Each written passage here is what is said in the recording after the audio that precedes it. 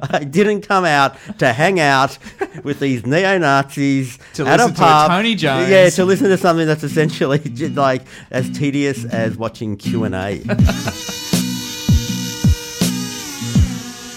Is it on? Look, I'm going to shirt front Mr. Putin. I will not be lectured about sexism and misogyny by this man. I will not. No, wait, it is on? You bet you are. You bet I am. I don't like it. Oh, fair shake of the sauce bottle, mate. Well may we say, God save the Queen, because nothing will save the Governor-General. Hello and welcome to episode 13 of Is It On, BuzzFeed Australia's political podcast. My name is Alice Workman and I'm coming to you from Canberra.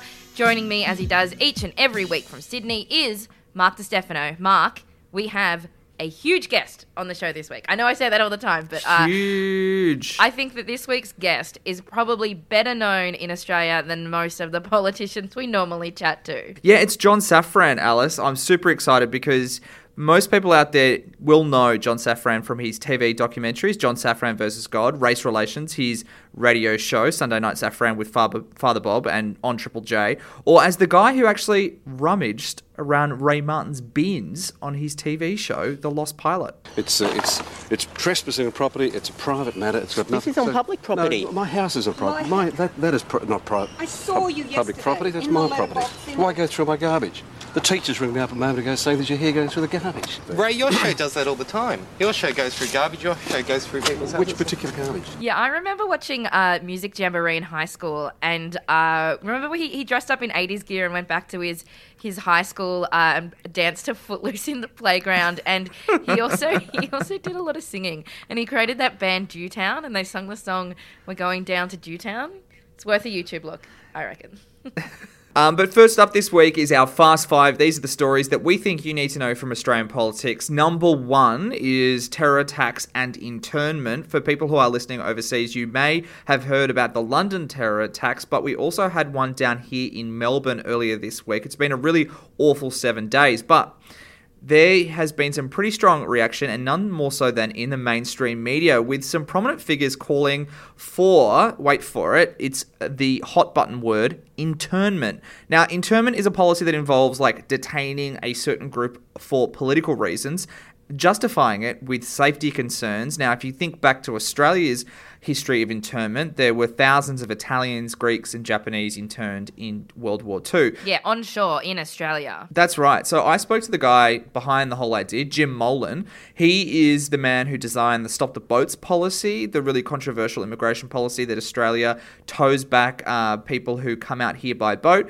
who actually said that to get the people on the terror watch list, we need to put them before a secret tribunal and they could be detained for a temporary period of time. So this idea was actually jumped all over by Australia's top-rating breakfast show, Sunrise, its top-rating radio host, Alan Jones, its far-right political leader, Pauline Hanson, and there is one pressing issue about this, though. There is no such thing as a terror watch list per se. There are active investigations that ASIO are currently putting out in the field, but no group of people are actually being watched at all times 24/7.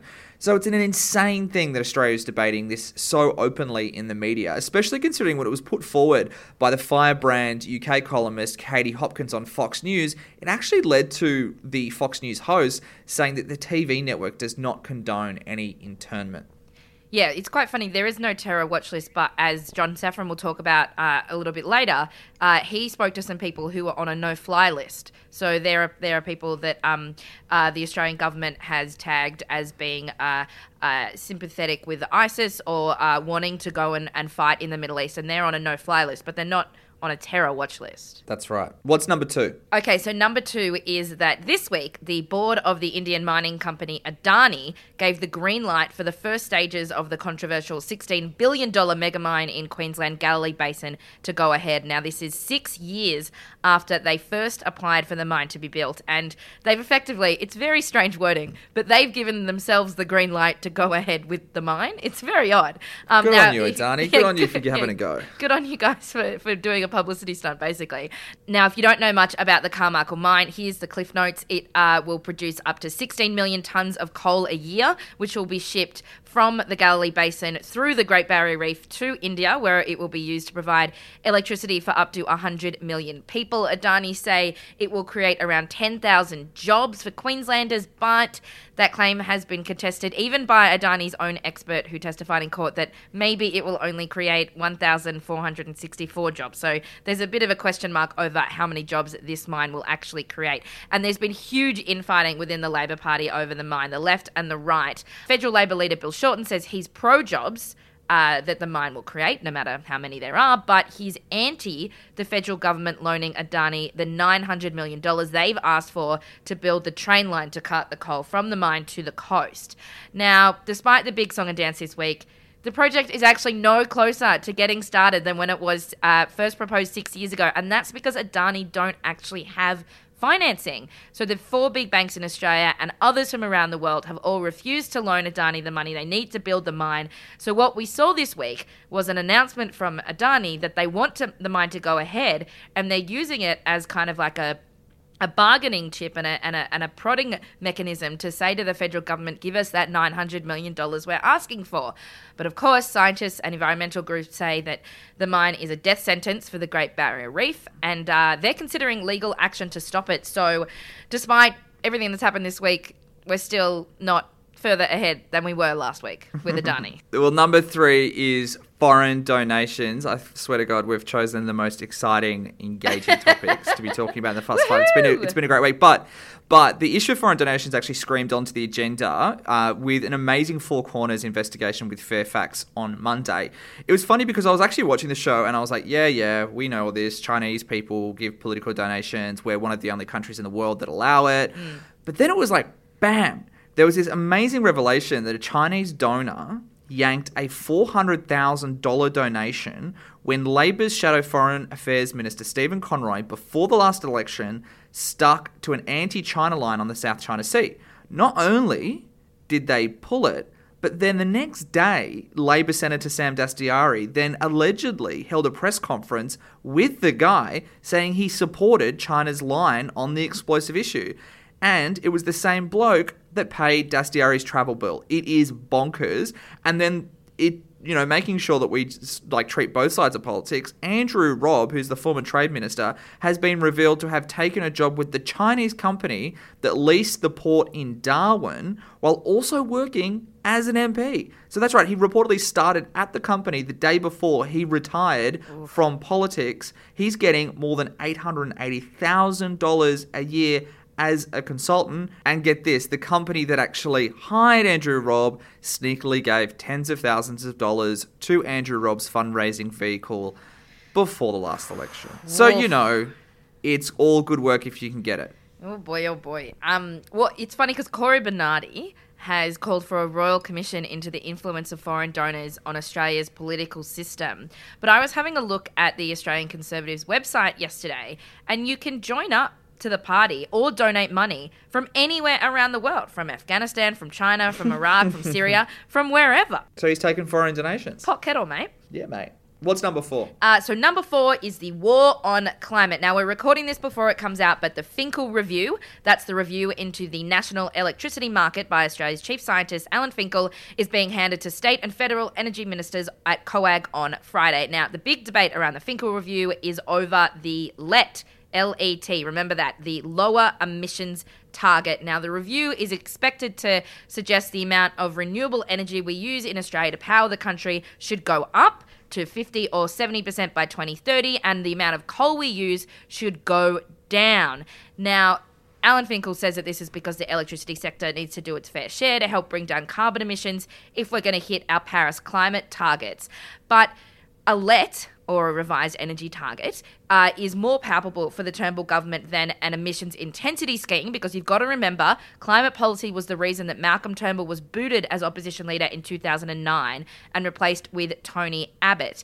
Now, with all area of politics, there's a lot of conjecture about how we solve issues of energy supply in Australia. You might remember that we've had the big blackouts in South Australia, and the federal government is throwing money at reviving the Snowy Hydro scheme. So, enter Tony Abbott. He's doing some fear-mongering amongst the Conservatives that a lower emissions target, a LET, could force power prices up. He thinks the Libs should be the party of cheap power and coal.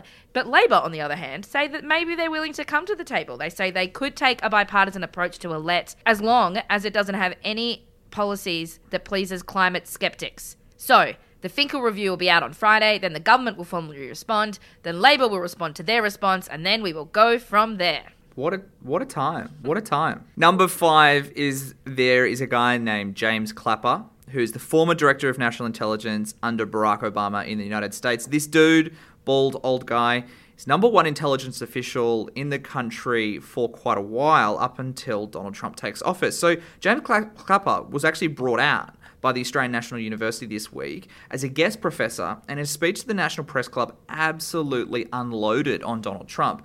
There are a few things he did say that really did catch headlines around the world. He said Watergate pales in comparison to the Trump-Russia allegations. He said that Trump asked him to publicly refute allegations that Russia had meddled in the election.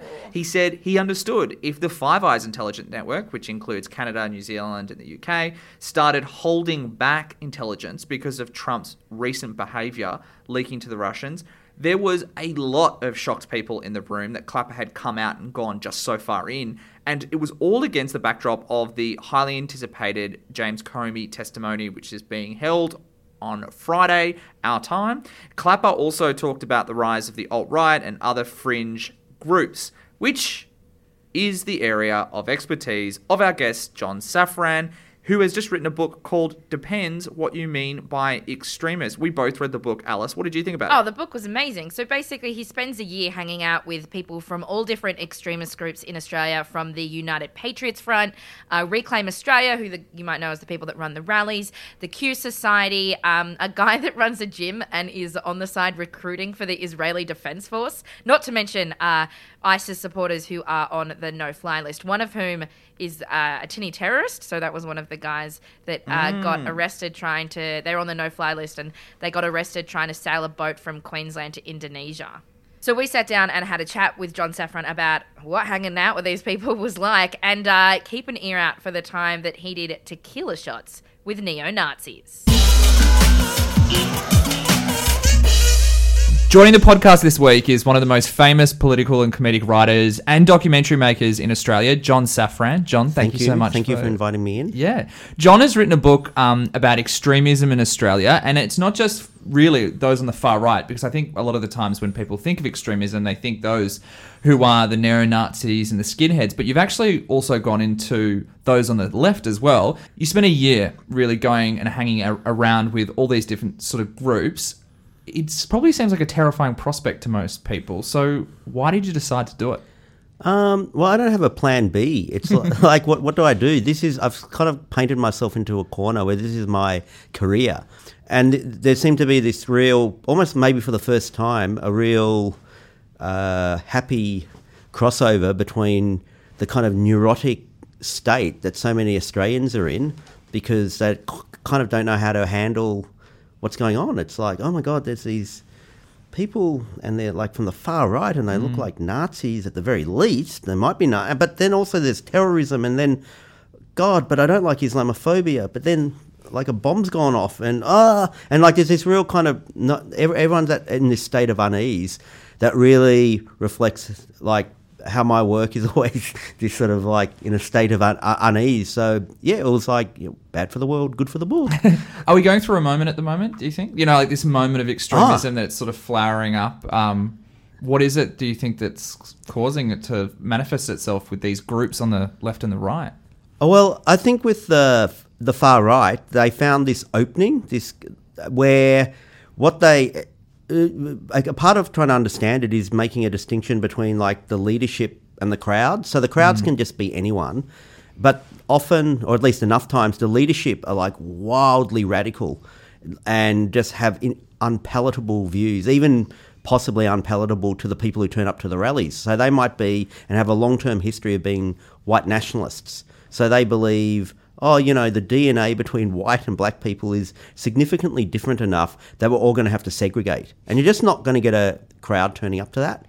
And So they saw this moment of what I kind of describe as today, tonight, anti-Islam, where it's like this thing that's sort of normal. And it's like, oh, okay, well, I can't get away with the whole race segregation thing, and I can't get away with talking about the Jewish bankers. But I'll kind of frame my argument like, oh, my problem is about halal certification, and so then they like call these rallies, and I think their long-term plan was to like try to upsell people to the more, hey, we've got to segregate. So they start small and then they sell them up into the really hardcore stuff. And so different people, and people with totally different radical views, like such as if you're like an evangelical Christian who thinks Jesus is about to return and my mission on earth is to try to bring about Christ and I've been anointed by God to try to have a spiritual war with Islam. Like, again, you're not going to get a crowd for that. So again, they kind of bend their totally radical, unpalatable views into this thing of they're concerned about halal certification and kind of like some shonky sheikh at a mosque or something. Let's talk about one of the groups that you do go into quite a bit. It's the United Patriots Front. They're on the far right. And I want to talk about one of the main characters, I think, in the book is Blair Cottrell. Yeah. You actually give a pretty vivid description of him. He's got Popeye arms. You know, he's a guy who's really into working out, and he's a carpenter, and he's in his everyday life. Can you?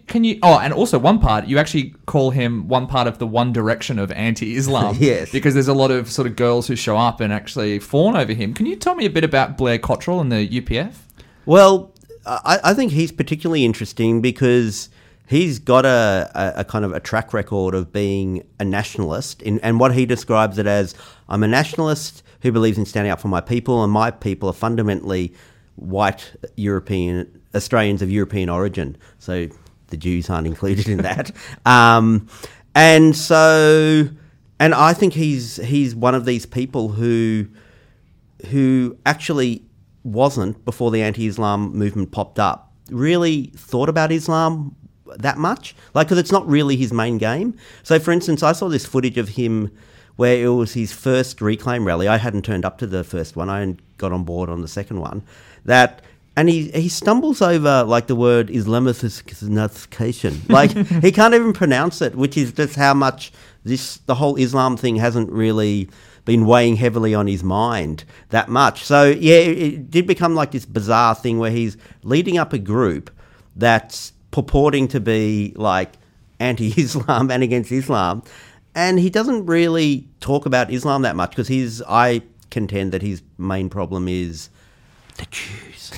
But he kind of like, you don't get away with like Today Tonight's not going to do any story about the Jews. So he has to sort of like, frame it as, oh yeah, I've got a problem with Islam. And he talks a lot about how and I think he's being sincere in a way where he says, listen, I actually don't think the problem is like Muslims as such. It's that the globalists and the multiculturalists want to bring Muslims into our country, and he bangs on a lot about like cultural Marxism, and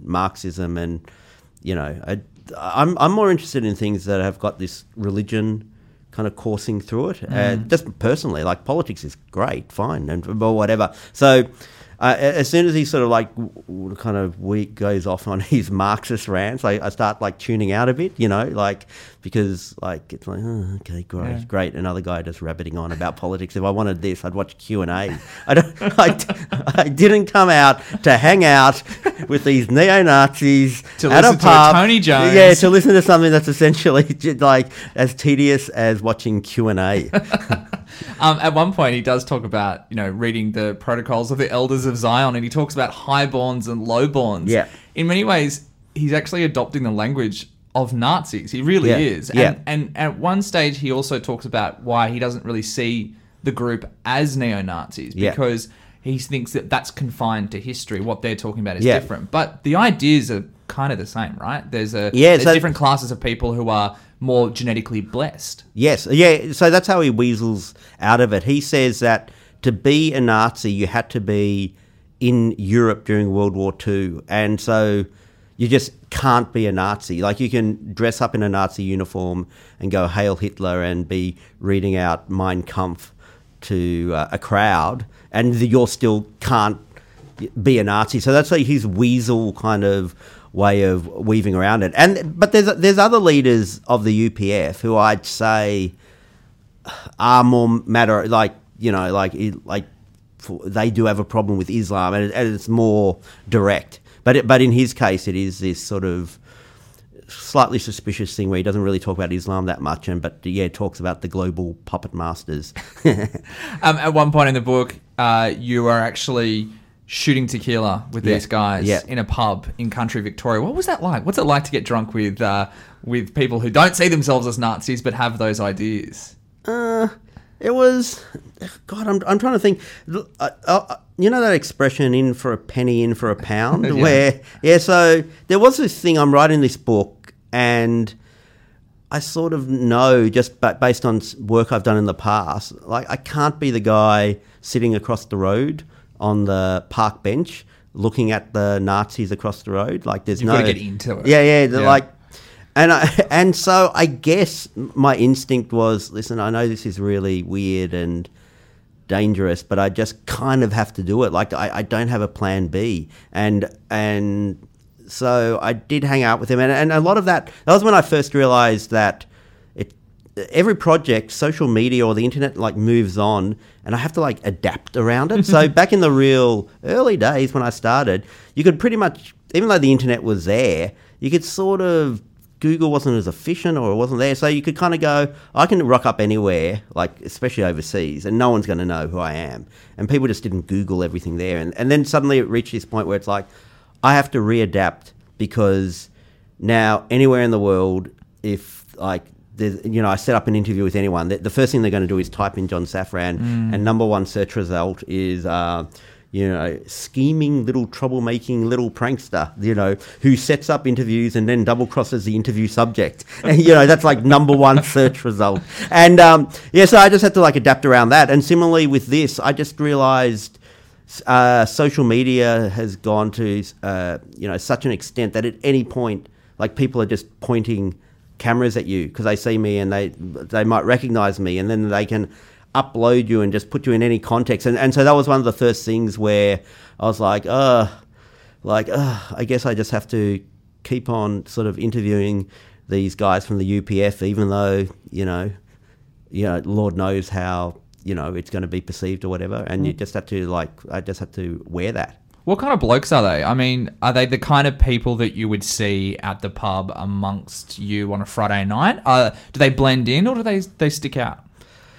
I think one of the things I remember that's not in the book, but hanging out with them that night, is when it came to 2 a.m. and the alcohol was starting to wear off. And we'd moved to this little after party in this little house. And I was like, I seem to like strip away their radical politics. It's like, oh Christ, I wouldn't want to turn up here every weekend. It's a bit sad. Yeah, but just like, when you're at a party and like everything starts to wear off, and it's like, oh, what am I doing here? And my God, I've got to make sure this isn't my life. And so there was a bit of that. And actually other people would bring to my book. But I mean, I don't know, like everyone's complicated. Like often people have senses of humour, for instance. So especially in Australia, so that like if you're just expecting, just because someone's a radical or on the far right, or they're an ISIS supporter, that they're not funny or they don't, that's can they be funny? Can absolutely, yeah. And like lots of them knew who I was and they liked my stuff or whatever, and so that's flattering, But I'm not sure I'll put that on the the DVD cover or the book cover or whatever. But yeah, like, but because I've been doing this for a while, I'm really really zen to drag the Buddhists in on it with this whole thing that just because people are dangerous, like they can be murderers, like someone could be a murderer, and it's like doesn't mean they're not interesting or funny or anything else. So yeah. What about the centrality of social media to these groups? Facebook clearly is their ground zero, rather than, say, Twitter or anything like that. Yeah. What is it about Facebook do you think is so important to these groups? Well, talking about the internet more broadly, is that back in the old days before the internet, if you were radical and you photocopied pamphlets, they just look wrong. Like, it'd be like, weird photocopying, the type's too small, and so it's a bit wrong. And or if you put out like a self-published manifesto, again, there'd just be something wrong about it. Laid up wrong. It'd be weirdly laid up. Just slightly wrong, and you go, hang on, this isn't a Penguin Random House book. this Unabomber manifesto. But now with the internet and like with templates, everything can look normal. And that's the same with Facebook. All you have to do is like not screw up your little, picture, and you can come across like, respectable, and like, what does anyone know? And there's so much power in the unknowable, where people don't know whether is this like one guy sitting in his basement, and actually he doesn't even really care that much about this stuff. He's just half a troll or something, or is this a movement? Are there hundreds of people? And what does it mean that this page has got 10,000 likes? Does that mean we should worry? That's 10,000 people in the street, or it doesn't, or people just like these things for whatever reason, or they buy likes, or like it's just impossible to figure out. And there's so much power in sort of like people not knowing what's kind of going on behind the Facebook page.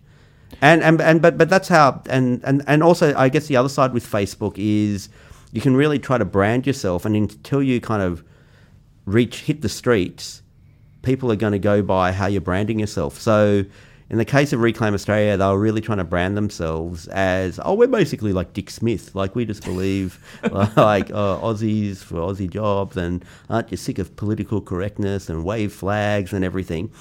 And when they were kind of in that bubble just online, they could build and build and build. And then, but when they hit the streets, like, it worked for a while, like, this is just normal or whatever. But then, like, the cracks started to show, and it's like, that guy's kind of a Nazi. and then they kind of suffered, ironically, some of the far right, they suffered the same consequences that if a Muslim woman wears, like, the full hijab or burqa or whatever, it's like there's this whole kind of huge patch of like mainstream Aussies, and they just are real suspicious of weirdness and strangeness. And it's like, so as soon as like Blair started coming across as like, he's strange, what the hell is he talking about, Marxism and this weird, like, and so the sort of the crowd started to drop off when people realised it was weird. And at one point, this guy associated with the United Patriots Front was actually arrested, and it's over all the news that he's being kind of brought in by the police, and they raid his house, and you see that on the news, and that really signalled, it's like, hang on, this is not Dick Smith. Dick Smith's house doesn't get raided by the police, and then I noticed a rally after that, it kind of the families had all left, and it was young men who just wanted to punch on. What are ISIS supporters like, just as people? Well, the ones I spoke to were converts, and so then there's an element where they're Aussies, and like one particular dude I was hanging with, who subsequently got arrested, and he's now awaiting trial because the Australian Federal Police alleged that he was trying to leave the country with some mates because they'd had their passports revoked, and that they were trying to get to some other country, and then from that country they'd go on and try to join a ISIS-related group. Anyway, I hung out with that guy for a year. So I was like, when I found out that happened, I was like, first of all, I was kind of annoyed because I was like, why didn't you invite me along for the road trip? Because I would have come along. They went from Melbourne to far north Queensland, and I was like, God, that would have been like a cool kind of sort of like National Lampoon Vacation kind of stretch in my book. And National Lampoons go to Syria. Yeah. So then but I was like hanging out with him, and he was like into Monty Python because he didn't convert till I think his early 20s, or around 20, maybe a bit before. And so he'd grown up with the same things I'd grown up with, like Mad Magazine and so it was like, that's an example of the sort of the clashes, and like he liked making prank phone calls, and it was like so it was weird. But I guess in the case of him, it's that he was under the spell of scripture and under the spell of this idea that the the Messianic age is about to happen, the Muslim version of it, and he just believed it. And it's like, if you believe that so strongly, and your reading of Scripture is that I have to go and help bring about this Messianic age, and all these things in the Scripture that are saying this battle is going to take place. That's what's happening now in Iraq and Syria. They just sort of, it's hard to know how to argue against him. Like, what do you say? Because if his contention is that, there's too much Islamophobia or things like that, you could go, okay, well, or there's too much unemployment amongst, but it's just under the spell, of this belief. And so it's really hard to know what to say in response to that. And I guess that's why you can balance two things. That doesn't stop you from being a Monty Python fan. Although I kept on trying to get to the bottom of, like, Life of Brian is just so much about, be careful about following, like, false idols. Idols. I just could not, and I kept on, like, trying to kind of poke away with him about that. Like, how do you like Life of Brian, but you're also, like, allegedly, according to the Australian Federal Police, trying to join ISIS? Yes. Yeah. In many ways, what stitches a lot of these people together is that they're charismatic, that they actually have some sort of charisma, that they can talk to someone who might feel a little bit disenfranchised and get them along for the ride. I think it's interesting, though, that the UPF example, they tried to create a political party, Fortitude, and it didn't really work. What happened there? Well, they couldn't get the 500 signatures, which was, I felt strange. I was like, how can you just not get because you didn't have to pay any money or whatever, and they could not get 500 people to to sign a piece of paper. So a combination of, like, bad admin. I think if you're going to, like, try to start the Fourth Reich, I think you need, like, good admin. Because isn't that what, like, the Nazis, they had good admin. They had, like, IBM machines and, like, lots of paperwork but I also think, again, like what I said before, like, these radical groups are always going to have a problem in Australia if they come across as too weird, because people don't want weird, and so it has to look normal, or it has to look Aussie and regular, and like the far right can look not Aussie and regular. Do you think that there's these groups, especially on the right, are they coalescing around a certain political movement? Are they getting around One Nation and Pauline Hanson, or are they more likely to go, yeah, but in the end we're Tony Abbott supporters or we're Peter Dutton supporters? Because they clearly can't organise themselves into a strong political movement. Are they attaching themselves onto different political parties? I think they reject, like, Labor and Liberal, and maybe I think some of them support Pauline Hanson, like, they're pragmatic, and it's just, they'd be like, oh yeah, you got to vote for someone. But even that, there's all these kind of there's such, like, conflicts of interest with people on the kind of radical right. And so for instance, you have someone like Pastor Daniel Nalia, who's a Sri Lankan immigrant and also, but a big evangelical Christian, and so he's worried about Islam. And then you've got the United Patriots Front, and they had a bit of a loose coalition going on. But then when there was the Syrian refugee crisis, for someone like Pastor Daniel Nalia, he doesn't want Muslims coming into Australia, but he's happy for, like, Middle Eastern Christians. Not only is he happy, he was put on the public record. He says, I'm opening my house, I'm opening my church, and I've organised for other churches and houses across Australia to open up so Middle Eastern refugees, the non-Muslim ones, can come in and we'll house them. Like, that's how... But then you got the UPF, and they don't care that these Middle Easterners are Christian or whatever. And, like, so you had Sherman Burgess from the UPF, or he then was in the UPF, and him just going, no, we don't want the brown Christians. We don't want the Middle Eastern Christians or the Middle Eastern Muslims. So these sort of rifts develop, and they're kind of unsustainable. We've had a terror attack earlier this week that Malcolm Turnbull called a terror attack, and there's always, when that happens, there's always at least 3 or 4 days in which there's kind of media hysteria around refugees, around brown people.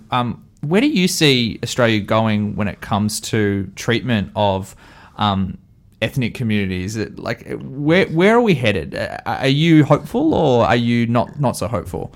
Well, I think it's definitely going to be confusing with these more right-wing groups like Corey's party. What's that called? The Australian Conservatives. Because I was at the Melbourne Writers' Festival on a panel with David Marr, who's written this long essay about Pauline Hanson supporters, and he said that, like, on certain things, they're, very right-wing, but on other things they're just not. And one of the things they're just not, this is according to him, Pauline Hanson supporters in general, is like they don't really care about religion, and so they're not like Christians or passionate Christians and so Corey's party could be, unless it manages to hide that side of itself, which is clearly there, like he's clearly part of him is coming from a Christian perspective, and unless they hide that, I reckon like voters are going to be, voters he thinks he can get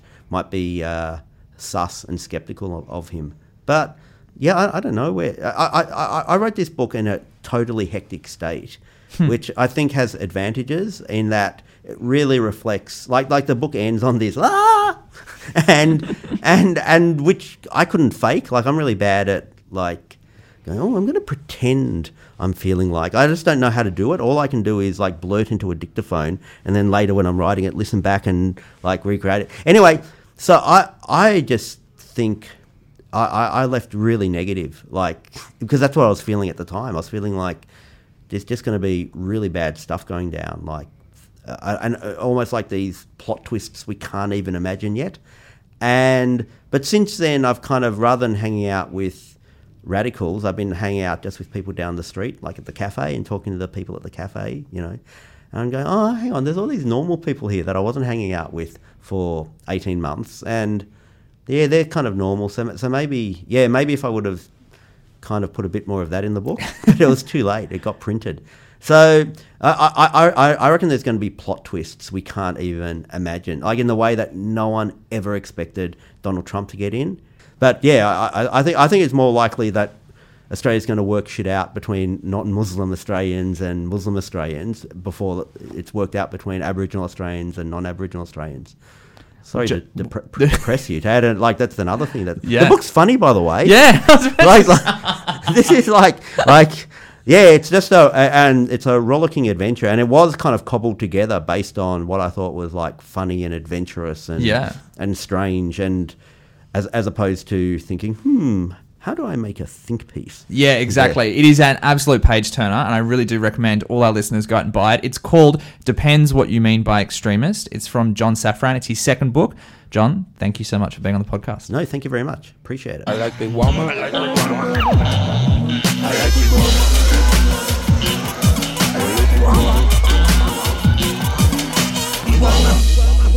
That was John Safran. His book, Depends What You Mean by Extremist, is out now, published by Penguin. My favourite quote from the book, Mark, you have a favourite quote of the book? I do, yeah. It was about one of the rallies, the Reclaim Australia rallies that he went to, and he talks about an emotional man with bushy eyebrows who says that if a mosque is built in Bendigo, then the foundation of Australia will be lost forever. And the reason that he says this is because Muslims sometimes pray on the street outside mosques, and if you block off the street, what if you've got a child with an egg or nut allergy and they go into anaphylactic shock? How is the ambulance going to get to the child?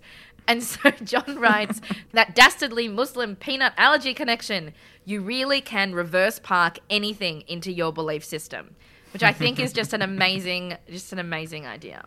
There was also a guy at a Reclaim Australia rally that joked to John that when Sharia law comes in, he'll take two wives, Pauline Hanson and Jackie Lambie. So I'm really keen to ask Jackie Lambie if she'd be up for that. Lol, lol, lol. All right, now, just before we wrap things up, we've got time for a quick bin deuce. Mark, what was one story you think didn't get enough attention this week? Yeah, look, I will be really quick, but it's about the government softening the ground to regulate the internet. Now, we've had, obviously, these awful attacks in London and Melbourne over the last 7 days, and taking his lead from the British Prime Minister Theresa May, Malcolm Turnbull actually this week on Monday said that companies like Apple and Facebook, which operate iMessage and WhatsApp, which are wildly popular messaging platforms on your phone, had to give freer access to their encrypted platform to security agencies. So on Monday night, Christian Porter then goes on Q&A, the Social Services Minister, And he echoed those sentiments, suggesting that social media networks needed to bear some moral responsibility when there are attacks that take place, while Libertarian Senator David Leyonhjelm had a good line in reply, saying that blaming the internet for the attacks is like blaming the telephone for robbers conspiring to rob a bank. Now, anyway, I want people to watch this space, though, because there hasn't really been a national discussion about new online regulations and what clamping down on end-to-end encryption would actually look like. Like, would there be backdoors into these things? But, interestingly, what are the apps most loved by ministers down in Canberra? Yes, WhatsApp. There's a lot of discussion about FOIing these kinds of groups as well in discussions, because technically you should be able to FOI, ministers' diaries and correspondence about certain things, but a lot of FOI requests have been rejected on the basis that there is no, the government doesn't have control over the private messaging apps that people use. So it's going to be really interesting as to what happens. It will be interesting. Alice, what's your bin juice this week? Okay, my bin juice is about women. Now, stick with me. Is it really? The gender pay gap, Mark, what do you know about it? I know that it's a myth propagated by feminists to make my pay packet smaller. Okay, well, all you need to know, Mark, is that it exists. In 1997, the gender pay gap was 17%. In 2016, it was 16.2%. So things haven't changed in 20 years. Now, there was a report released this week that found that 6 out of 10 Aussies work in an industry dominated by one gender, and the jobs dominated by women, retail, hospitality, aged care, childcare, look, they're generally paid less than those dominated by men. This isn't news, right? We kind of know this. But the question is, what is being done to fix the gender pay gap? Or can anything be done? Labor reckons we need a national strategy, including better flexible work provisions, extending paid parental leave, maybe paying super to people on paid parental leave, and making gender pay equality an objective of the Fair Work Act. But the Liberals and the Nationals disagree. They say there's already stuff being done to narrow the pay gap, and what is in place currently is adequate. But I think maybe the statistics would contradict that statement. The Minister for Women, Michaelia Cash, basically said she'd look at the report, but she's not going to commit to doing anything. There's a bunch of other kind of interesting things happening in the women equality space in Parliament at the moment. Nick Xenophon Senator Sky Kokoschki-Moore has been pushing for an if not, why not policy. So that means that government boards who have a target of 40% of women sitting on their boards would have to front up and say, this is how many women we have sitting on our board, and if they don't reach the target, they have to explain why not. And they're not going to be punished if they haven't hit it, but it's just basically a mechanism put in place to see, are they just not looking for women, or are there no women out there in certain areas? And that's the case for all of the different government departments and different government boards. But the problem is that the information isn't going to be released publicly. Instead, ministers take their government boards and their government departments to Cabinet, which only has 2 women in it, and they tell Cabinet how the boards are going and whether they've hit their 40% targets. But what are the 2 women in Cabinet going to do about it, saying, oh, you men, oh, you're not doing enough? And if there's no public accountability, then how do you know that anything is being done and progress is being made? So that's a little bit bleak, Mark. But look, that's the way it is. The glass ceiling exists. So does the gender pay gap. And everyone should stay woke about it. Everyone stay woke. It's a good way to end this week's episode. Yeah, basically, that's it. Just be alert. But not alarmed if you see women in the workforce. So I want to say a big thank you to our producer, Nick Ray, Nicola Harvey, Richard James, Peter Holmes, and the whole pod team. We want you guys to get involved and tell us what you think we should be talking about. Mark, I have been reading some reviews, and people are really harshing on the Gallery Whispers, but it will be back next week. You can go to buzzfeed.com/isiton, subscribe on iTunes or your favourite podcasting app. When is the next episode coming out? It is coming out next week. And Mark, finally, the question I ask you every episode, what do you reckon, mate? Is it on? There's a distinct lack of on this week, but... A distinct lack of onness. But it's funny because as you wake up and you see headlines that read things like Abbott challenges Turnbull on emissions target. It's like we've woken up in 2009, because in 2009, how Tony Abbott became Liberal Party leader is that he rolled Malcolm Turnbull when he was trying to compromise on climate change. Are we going to jump back in a time machine? Are we going there? Who knows? Who knows? On the Labor side of things, I did see a few scuttlebutty comments that for the Midwinter Ball, which is happening in Canberra next week, which is a charity fundraiser that politicians put themselves up for auction. You can have tea with Malcolm Turnbull. You can hang out in Hollywood with Julie Bishop. But Bill Shorten and Tanya Plibersek are doing a joint auction where you can have a wine with them where, weirdly enough, it notes that they'll only buy the first bottle of wine. Bit scabby labour, I reckon. But yeah, some people were saying, oh, well, maybe Bill is a bit worried about Tanya and that's why they're putting themselves up for auction together instead of, putting themselves up separately. Gallery whispers. Gallery whispers. All right, mate. I'll chat to you next week. Bye. All right, bye.